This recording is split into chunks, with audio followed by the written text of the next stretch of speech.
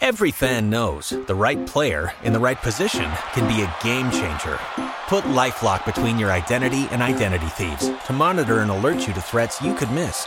Plus, with a U.S.-based restoration specialist on your team, you won't have to face drained accounts, fraudulent loans, or other losses from identity theft alone. All backed by the LifeLock $1 Million Protection Package. Change the game on identity theft. Save up to 25% your first year at LifeLock.com/aware.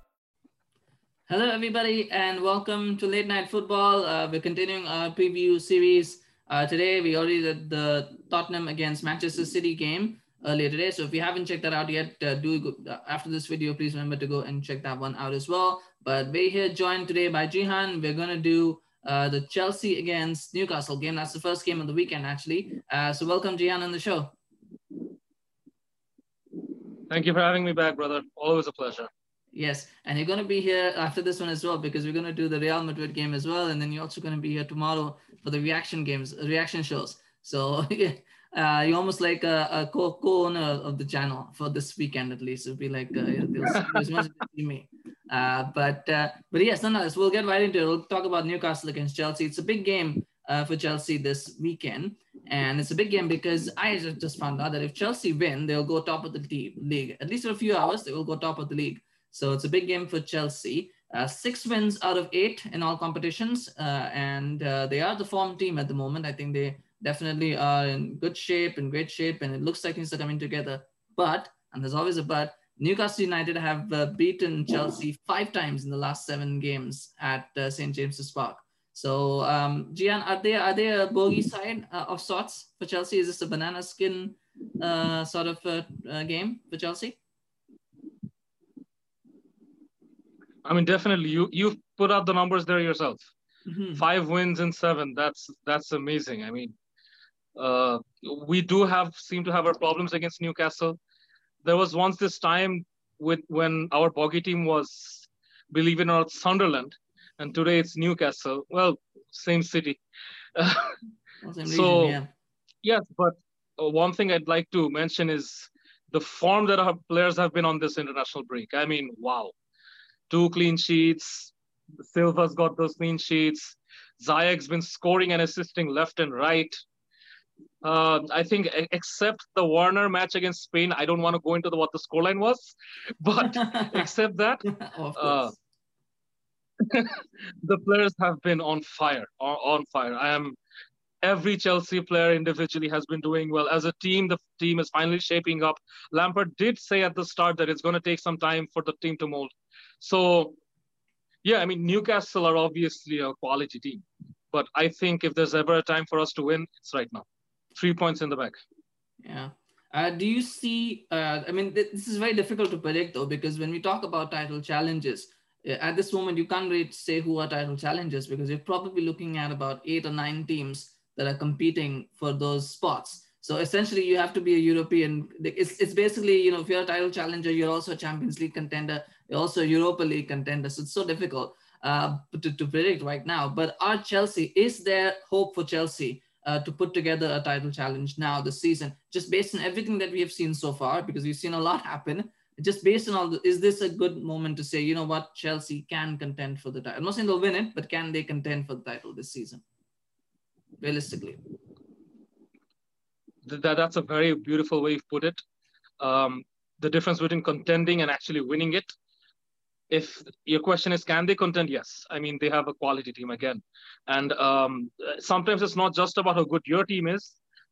If you look back in 2016, all credit to Leicester. I won't take anything away from that. But that year, let's just say the other team from the 2-horse race finished 3rd. So you could say, I mean, the competition wasn't as strong that year. Mm-hmm. So this year, Liverpool, of course, I mean, it's a fantastic job from Klopp. He has, 15 players out, I think. Most of his starting lineups. His first three center backs are all out. Salah, COVID, so many players out, and still he's, well, not anymore because of the Man City game, but just before the Man City game, he was top of the league. Credit there, but we see Man City off form. Everton, well, they're falling from grace again. Tottenham, well, you really can't say. It's Jose Mourinho after all. So top four, I'm very sure Chelsea will probably make it and contend. I see us being within 5 to 6 points of the top, if we don't win it. Yeah. It's interesting you say that you're sure that Chelsea will make in the top four because, I don't want to get into it, but who drops out then? Because you've got Leicester, you've got Liverpool, you've got City, you've got Tottenham. We'll not talk about Arsenal, Manchester United, they suck. But we still got those four. So one of those four has got to drop out for Chelsea to make it. For you to say. I'm sorry? That must have been painful for you to say. It's not. It's trust me. Like now, I don't feel anything. Like it's all gone. But I don't feel anything anymore with the club. It's like yeah. But I mean, for Chelsea to qualify, one of those four will have to drop out. And this is the thing. We're talking about these four as title challengers. So you're talking basically for Chelsea to move in, one of the title challengers has to not even finish in the Champions League. It's such a weird season to talk about. But let's talk about the team news because it's interesting. So Kai Havertz will be back after his COVID-related absence. He's now tested negative, so he can be back in the team. He'll also have the advantage of not going away with Germany, which obviously for psychological reasons, if anything else, is probably for the best that he's not there, that he wasn't there. Yeah, that's going to be, I don't know if he's going to start this game though, but we'll talk about that. But first off, Thiago Silva will be missing. He's just got back on Thursday from international duty. He still goes for them even at his age. But yeah, so he probably may not start. Although I don't know if Lampard can risk that because he's got Chilwell. Ben Chilwell also is a doubt for this game because he went off with injury again for international duty. So he's coming back now. If you were to Lampard, would you want to start Chilwell and Thiago, or would you want to start Chilwell or Thiago? And if you had to pick between the two, who would you pick to start this one? Or yeah, would you want to leave both out, or do you think at least one of them should start, if not both, or do you want both of them to start? Well, our fixture list after this, directly after this, isn't as challenging, but again, like you've mentioned right at the start of this conversation, that Newcastle are a bogey team. And you have to respect Newcastle. At least we do. We have to respect Newcastle. So if it were up to me, I mean, I don't know how serious Chilwell's injury is. I'll be honest with you there. It was a back injury. If I can have him on the pitch, I would. Yeah, it seemed like a minor injury. But I mean, back injuries could be as bad as what Neymar had, or it could just be a sprain. Mm-hmm. So if the option is in my hand, play him now. We're going to St. James Park. Next game, Stamford Bridge. Slow it down there. Slow it down in the next game, not now. Not now. And the players are on form.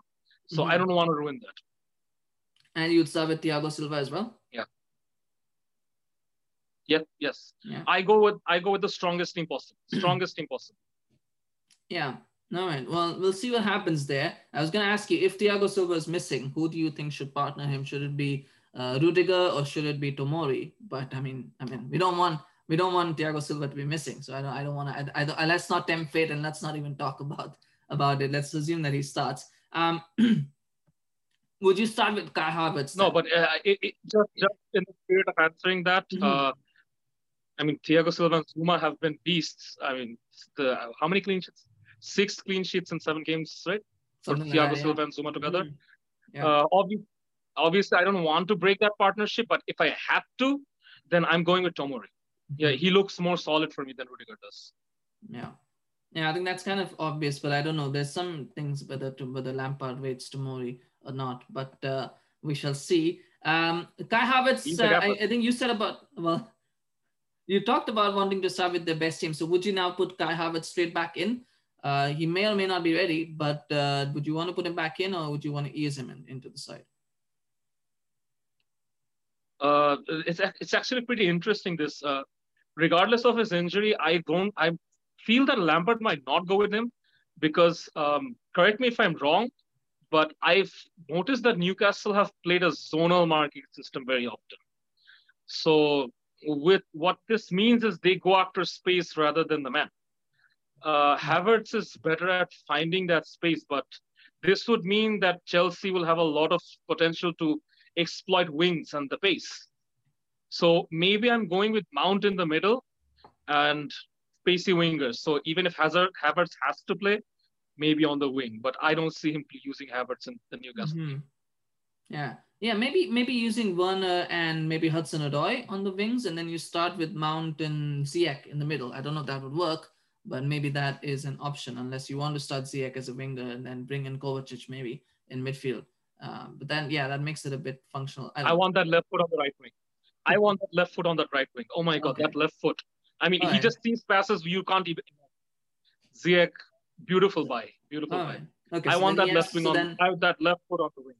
Okay, so then the question is, then I guess the question for Lampard, at least if we, our analysts, would be, would you start with Kovacic, would you start with Jorginho, or would you start with Havertz? And that is something that he will have to make that decision when the game time comes. I mean, we don't even know. Between now and tomorrow, we don't know what can happen. Somebody can contract COVID, somebody gets injured in training. We just don't know what happens. So it's all up in the air. And I mean, we don't want to tempt fate, but such a weird season. Yes, there's just no telling what will happen next. But with regards to Newcastle, I think Newcastle have a host of injuries themselves. I think there has many as 12 players out. Matt Ritchie is not available. John Shelby is not available. Callum Wilson may not play. Andy Carroll is available, but then it's as good as him not being available. So Newcastle, you just don't know. I mean, and let me put this straightforward to you. If anybody's watching, Manchester United beat Newcastle United at St. James's Park 4-1 with a team that started with Daniel James and Juan Mata. So, they're not that good. I mean, Chelsea should have it easy, and that's what we say should. You just never know what will happen, but should have it easy. Gian, who's your key player for Chelsea? Well, you might be surprised. I mean, they are a bogey team, and Newcastle's confidence will obviously be there. 5 wins in 7 games, let's say, even if that's in 6-7 years, over the past better half of a decade, they've been very good against us. Let's just say that. So I think the midfield needs to be resolute. But this is Lampard. He's going all in. So I'm going for Mount. He's been sensational. And he seems to be really getting out what Lampard wants out of an attacking midfielder. So I'm going with Mount. Yeah. Yeah, well, definitely. I think that would be I think that midfield will be key, and the more creativity that they can provide, because there will be space to exploit. There will not be space to exploit. Will come down on that creativity in midfield to break down Newcastle. It can be done. It's not that difficult, but yes, that will be key. What's your prediction for your score, Gian? Anything United can do, we can do better. 5-1. So I'll just 4-0 or 5-1. 4-1. Oh, 4-1. Well, maybe not that better. Oh no, of course we do have Mendy with his clean sheets. Yeah, 4-0. 4-0. Most of Newcastle squad is not there. Yeah, they lack that cutting edge of front, so I really don't see where the goal is going to come from. Even Newcastle's goal against United was an own goal, so it was United who scored it for them.